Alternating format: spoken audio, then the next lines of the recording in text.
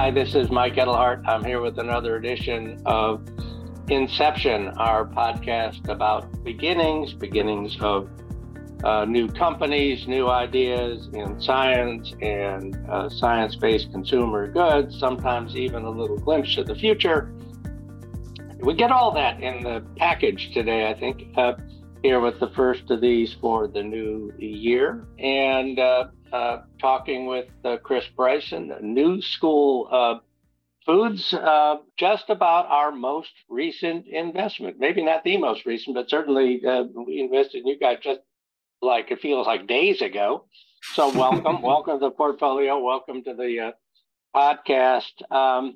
So let's start out with the basics. So what is New School Foods, and why did you feel like that was the best use of your time, your talents, would produce the greatest impact and value and all that kind of thing? Well, thanks. Firstly, thanks for having me, Mike. It's a real pleasure. Excited to be on the podcast today. And yeah, that's a great question. So New School Foods itself is a company that makes whole cut meat alternatives. And so when we use the term whole cut, what we mean is a fillet, for example, like a fillet of fish, or you could also think of that as a steak, for if we're talking about a beef steak. We are specifically focused on seafood applications. So our first product that we're working on is itself a fillet of salmon. But stepping back, I think what's really exciting, or what gets me out of bed every day, is that we've developed our own proprietary technology for creating, in a very scalable way, for recreating the texture of meat, or specifically fish. And that's really comes down to the fibrousness, the mouthfeel that you get. So yeah, I mean, I could unpack that or talk about it ad nauseum, but that's really what New School Foods is about at its core. Got it. So, it's a leading question. I sort of know the answer, but are you a food nerd? Are you some other kind of nerd? Were you a chef or something? You came to this, and this wasn't necessarily the most obvious thing. No, given where you started, right? No, it really wasn't. In fact, I wasn't really intending to start a company. So this is actually my second startup. And I was hoping to take some time off. So prior to this, I was in the software industry, and I built a company named Unata that effectively built e-commerce software for major grocery chains to sell their groceries online. And the company was acquired by Instacart back in 2018. And like I said, I'd spent the better part of a decade working crazy hours, and I was hoping to take some time off. But as soon as there was a little bit more time in my schedule, I happened to learn all about our food system and how scary it is, how unsustainable it is. And I just felt very motivated and compelled to get involved. So I first got involved in the space as an angel investor, because to your point, I don't have a cooking background or chef background or a food science background. So I didn't feel that starting a company in this space was the best way I could help out. I figured I could probably help through coaching, through angel investments and things of that nature. But it didn't take long before I got the itch to get back, I guess, in the driver's seat. And but a lot of starting New School Foods was inspired by that experience with angel investment. I think after a couple of years, I felt that a lot of startups in this space weren't sufficiently prioritizing R&D, or they weren't able to prioritize R&D. And we started New School Foods in a little bit of a different way, but really built the company around R&D. So yeah, it's surprised. I did not expect to end up in the space. I mean, I can barely cook, never mind whether or not I have an engineering or a food science degree. So nonetheless, it's a really exciting space to be in. Got it. And one of our other companies, which happens to be in recruiting and HR, the CEO said, I have no background in that, and that's why we won. That nobody with any background doing this ever would have thought of what we thought of, never would have done it, would have said, you can't do that, would have presumed that all kinds of other things were the natural way to go. And it feels like there's some of that here, because we look at a lot of companies in next generation food. We, like you, believe that food has to be decoupled from its traditional sources if we actually want to feed everybody. And we haven't seen anything like what you're doing in any other company. It seems to be really novel. Yeah, I think having a I think there are a few benefits to outsiders moving into a new industry. And so one is if I'm being candid, is ignorance. The fact that you don't know how certain things work means that you might take certain risks that other people wouldn't take because you just don't know how crazy the risk is that you're taking. So in some sense, that's sort of an advantage. I also think that having a fresh perspective and coming from a different industry allows you to question certain assumptions and try out things that maybe other people wouldn't have tried out. So to that notion, kind of going back to what you're saying about what we're doing in terms of it being different, when I was looking at a lot of the startups in this space, what sort of shocked me is that the majority of the companies 2-3 years ago that were getting started in the alternative protein space were riding on this massive high of companies like Beyond and Impossible creating this new industry, and everyone wanted to get in the game. What I noticed is that the majority of companies were just rushing to create a product and get it in front of investors so that they could get funding. So naturally what happens under those circumstances is everyone goes back to the same toolkit. And the problem with alternative proteins is the toolkit's pretty small. It's usually 2 or 3 proteins and 1 or 2 different processing methods. And so you end up with a lot of products that taste the same or have the same sort of texture. And I mean, we probably all agree that alternative protein still has a ways to go, right? Not everyone has become plant-based. So that means we have an R&D gap to close. So New School Foods was really started in the spirit of finding new tools to add to the toolkit. So what we did is we doubled down on creating a novel processing technology to recreate the texture of meat, the fibrousness of meat, and in a way that hadn't been done before. And so we intentionally moved away from the existing methods that were already being used by everyone. And I think that maybe that willful ignorance or that blind ignorance and that willingness to question whether or not the current methods were adequate set us up for success. And if I'm being totally honest, there was a high probability when we underwent all this R&D that most of it wouldn't turn out. So we knew going in that when we invested in a lot of these R&D projects that we probably wouldn't be successful, but I think we got lucky. And I'd say so. So let's talk a little bit about what it is. So we keep talking about this new approach. Sure. We haven't actually explained what is the new approach. Yeah. So to the extent you can, without sort of giving away the secrets, let everybody know just what you're doing that's different and why it produces the outcome you're looking for, which is meat and fish that are more like meat and fish. Yeah. So to contextualize this, probably best to maybe first start with how most plant-based meats are made today, if that's okay with you. Sure. So today, the most commonly used process to create plant-based meat is a process called extrusion, or specifically high moisture extrusion. There is also another one called mix and form, but effectively, the extrusion-based process, which is quickly becoming the most common one, is a heat-based process. So the fundamental challenge with how that works is in order to create the fibrousness of meat. So if you think about meat really comes down to the texture of like all those different fibers moving in the same direction, right? So if you think about a steak and you pull it apart, or even a piece of chicken or fish, you have all these little fibers that are running or that are moving in the same direction. So we call those directionally aligned proteins or protein fibers. So extrusion can recreate that because what it does is it takes your plant protein ingredients, your protein isolates, and it heats them up to a crazy high temperature, and then it stretches them out into these fibers. And that's great. The challenge, though, is that you are heating and basically cooking those proteins. So you end up with a product that emerges pre-cooked. And if we're thinking about whole cuts, so whole cuts, like I said, the fillets applications, whole cuts as part of the overall meat industry, I think is well over 50% of the market, right? So the other half or the other minority segment being ground products or flaked products or things like that. The whole cut meat market is really the big opportunity. If you think about how whole cut products are sold in the grocery store, they're not sold pre-cooked, they're sold raw. And we know that companies like Beyond and Impossible and Just, they've been successful when they've placed their products side by side with the products that they're trying to emulate or serve as a substitute for. So if your product comes out of an extruder and it looks pre-cooked, and you're putting that next to a product that looks raw and that looks shiny and sort of gelatinous and semi-translucent, you're going to have this uncanny valley type experience as a consumer, where you look at the two products and they just don't look the same. And well before you put the product into your mouth, you're deciding whether or not to buy that product with your eyes, right? You're making that purchase decision based on appearance. So I think that's a very, very important aspect that that unfortunately today's existing solutions like extrusion, because it pre-cooks your product, don't address.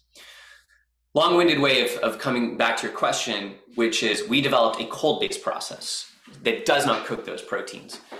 So our process is, which we were able to get a patent on, actually takes a gel and it restructures. We basically turn gels into scaffolds. So we first start by creating a scaffold that really recreates the structure of meat. So then we take these scaffolds and which have all these basically empty protein fiber channels, or these empty channels, and we're able to fill up those channels with our proteins and fats and colors and so forth, and flavors, excuse me. So it's a cold-based, freeze-based process that basically restructures gels into scaffolds, and then we can put our ingredients into them. I'm oversimplifying, but hopefully that helps. Right. So it starts cold, it stays cold, and coming out the other end, it's therefore much more like the salmon before in the store than it would be. Also, there's in real food, if you want to call it, in food that comes out of nature, there's a certain chaos and randomness. It isn't as if there's meat, then there's muscle, then there's tissue, then there's meat, and it all sort of wanders around inside one another. And so if you want to create the look and feel and experience of the real thing, to a certain degree, you have to have some randomness in there. It just seems too orderly, and you've got that as well, that this process produces something that isn't too orderly, that doesn't look like a laminated set of different things masquerading. Correct. Yeah, that's a very good point. And going back to what you said before about the product emerging raw, just to be clear, our goal is to create products that the consumer or the chef can take into their kitchen and can truly watch that product evolve, because the proteins themselves are not cooked. So when you cook the product, it does transition from raw to cooked, just like meat does. So It's a much more authentic, realistic experience. Speaking of authenticity and having that natural look, to your point, we've also spent a lot of time thinking about how we can recreate the bigger structure. So certainly you have the individual protein fibers, but to your point, especially within salmon, you have this very obvious structure of the orange or the pink tissue that is separated by the white connective tissue, all those white lines that run through. And you're right, there's a very interesting shape to it, and it's not necessarily, like you said, laminated where everything is exactly the same line. So we've spent a huge amount of time as an R&D team thinking about how we can recreate that broader macro structure and those white lines, and how those white lines somewhat melt when you cook it so that it starts to flake apart. So you're absolutely correct. I think creating something that feels natural is a very important step towards convincing consumers to adopt these alternative products. Yeah. Well, when you cook a salmon fillet, it's that flakiness and the sort of spring. If you hit it with the back of your fingers and stuff that you're looking for, and if you don't get it, you really won't be able to tell whether it's cooked, and it won't have the same mouthfeel. Exactly. You're completely correct. So you talked about all this experimentation and stuff, and being an angel investor, and you really sort of carried this on your back for a while. So we're in a very early raise, but you've been running this company and funding it yourself. Talk about that some. Why be all in that way? Why not go out and get other people's money and more help and all that earlier? Why carry so much of the burden through the early days yourself? It's a really great question. I think that it's really interesting. Having had the previous company that exit under my belt, it was really interesting to see how investors approached me differently post-sale as opposed to when I was doing my first funding round for my first company, where there weren't many investors who wanted to touch our business. And I remember after the sale, a few investors said, just make sure you tell me what your next business is. I'll cut a check for you. And I felt very conflicted about that. I wanted those investors to scrutinize our business. And so it was very important to me that before I asked for someone else's money, that I could prove, one, that I'd be willing to put in my own capital. And secondly, that I could look myself in the mirror and know that if I was going to take advantage of that amazing opportunity where I knew investors might be more willing to invest because this is my second company, I wanted to know in my heart of hearts that I truly had conviction around this business before I raised capital. I wanted to make sure that those investor dollars were going, whether it was to my company or another company, towards an opportunity that had real potential. Because at the end of the day, my goal in starting this company was really to create impact. So once again, this just goes to being able to have conviction and to make sure that the dollars that we were raising were going to the right place. Got it. So now you have brought in some outside money from us and other helpful folks. And so where is the company right now? Where is the product right now? What do you see as what's likely to happen next? Right. So we haven't yet announced the funding round, but that's going to happen within the coming weeks. The use of proceeds will be detailed, I think, in a little bit more, in more detail, I think, through the press release. But effectively, it's to allow us to scale up and grow and to move into a pilot operation. That's about the extent of what I can say. But we have been largely to date, an R&D centric team. We have had a lot of different laboratories working on different problems, whether that's texture or flavor, whether that's flavor development or flavor analysis. So we've been running somewhat covertly, but you'll certainly see a lot more from us this year. We're certainly looking to use that new capital to scale up and eventually bring our product to market. Can't wait to see it. So it was your own money. You don't have any background. So how'd you get the expertise you needed to do this? Did you rent it? Did you hire it? Was it a mix of the above? Did the world's greatest food scientist happen to sit down next to you at the bar? How did you get what you needed? Actually, oddly enough, it's a little bit of all three of those. So when I first got the inkling that there was an opportunity, two things really stood out when I was looking at all the startups. Obviously, the overarching theme was that we don't have enough R&D centric companies, but specifically the segments that interested me were whole cut applications because it's the majority of the market, and I didn't feel like there was sufficient R&D specifically in that category. Additionally, the seafood category was something that just wasn't getting a lot of investment. There weren't many startups. So once that was clear to me, what I then did, because you're right, I didn't have the expertise. I then went to some friends at the Good Foods Institute, and I said, I'm looking to fund a lot of different academic research. What I wanted to do is put out a call for proposals to some of the best food science universities in the world and fund research for the better part of a year. And then the idea is if you fund 6 projects, sort of like a portfolio approach, maybe one of those R&D projects bears fruit. And so I worked with some of the folks at GFI who then later made some introductions to my eventual food science advisors. And then with the help of those advisors, we created 6 different calls for proposals for 6 different R&D projects. And we shared that with some of the best food science universities across the globe in Canada, in the US, in Europe. We watched some of those proposals come in. We picked the ones we were most excited about. And then what we did that was a little bit different. Most academic projects, when you sponsor research, you cut them a check and then you get a paper from them 6 or 12 months later, which was not really, I don't know if it was because I was impatient or just too excited about what they were working on. But we decided to work in a much more collaborative fashion with our academic partners, where we would check in on a weekly basis and get updates. We ran it more like a tech startup where the roadmap was very agile. We basically used the results from the prior week to inform where we were going, as opposed to saying, we want a paper that's on this one specific protein, come hell or high water, we're only going to do these experiments. So that was great. And it allowed a lot of those a lot of those R&D projects to meander and find success. And after the course of a year, one of those projects in particular identified this food structuring technology that turned into a patent. One of our other projects helped identify really some of the key compounds that are unique to salmon for recreating the flavor. It was a mix of hiring some great advisors, getting advice from some people, sponsoring some research, and then some of those researchers actually ended up joining the team full time. So as the research started to bear fruit, we started investing more in the company and then started growing the full-time operation. Got it. When you describe it, it seems so natural, and yet it's an approach I hardly ever see. You're right. The academic side is that sort of, here's the check in a year and hope you get lucky.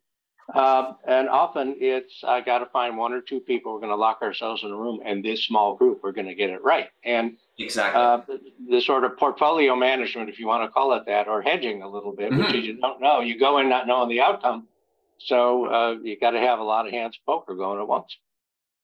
Exactly. Yeah. We wanted to have good odds. I mean, this is a big, our food system is a really big global problem. And it's an elephant in the room for, I think, in most conversations. So I felt very motivated to increase the odds. And we also did get some funding from some Canadian government sources, so notably an organization called Protein Industries Canada. And I used that to match a lot of the capital that I put in to basically double our investment in R&D, to double our throughput in R&D. And that's why I'm so excited to actually be building the company here, even though I think we're only going to launch in the US first. I don't share that too much with our Canadian friends. And I think it's very important that the next generation of food companies be very economically minded, because we know that not only do we need to close the sensory gap, but there's also a price gap. And if these products are always going to be expensive, then they're always going to be a niche product. So that's why I'm so excited about building it here. I think we can build a more economically viable product here, even though we're going to be selling it predominantly into the United States. Got it. We'll look forward to that. We actually felt the same, by the way, looking at you and the amount of progress you've been able to make for very small amounts of cap table impact and all that. And some of that, I think, came from those government programs. So a year from now, what does a company look like? If we're doing this again right after New Year's next year, what do you think we'll be talking about? That's a great question. And this is like favorite topic as a founder, to sort of predict the future. And obviously, as founders, we're notorious for being overly enthusiastic or optimistic, but our focus really is going to be on scaling up. So I think first and foremost, we're going to go from the great team that we are to hopefully double in size and recruiting a lot of very smart, talented individuals. So growing the team is a huge priority. And then building out our pilot capabilities, our pilot manufacturing facility, which, like I said, we'll have more to share about that very soon. But hopefully our facility is operational in 12 months' time, and we'll be able to start giving tours, start seeing product come off that line. And really the goal is to validate our technology. So we're very, very excited about not just what our technology can produce from a product perspective, but we're very excited about its inherent scalability. We think that fundamentally this technology, unlike some of the other newer technologies that are coming out, I think this is fundamentally rooted in a scalable technology, and we intend to prove that out over the next year. Right. Yeah, we agree. That's why we invested. This looks like it has potential to get big. And food is a lot of people. So if you've got salmon and people want it, you have to satisfy a big market, which is the opportunity, but also the challenge. So let's pledge ourselves to do that. Let's pledge ourselves to open next year, and we'll do the same time next year. We'll start doing that kind of thing, and talk about where you are. We're delighted to be investors. We think this is an important area. We think the world needs it. And we're very keen on what you've done so far. So can't wait to see what happens next. Thank you, Mike. I really appreciate it. Same time next year sounds great. And I really appreciate your commitment and your fund's commitment to this space. Happy to. Talk soon. Can't wait till I get a chance to try some samples.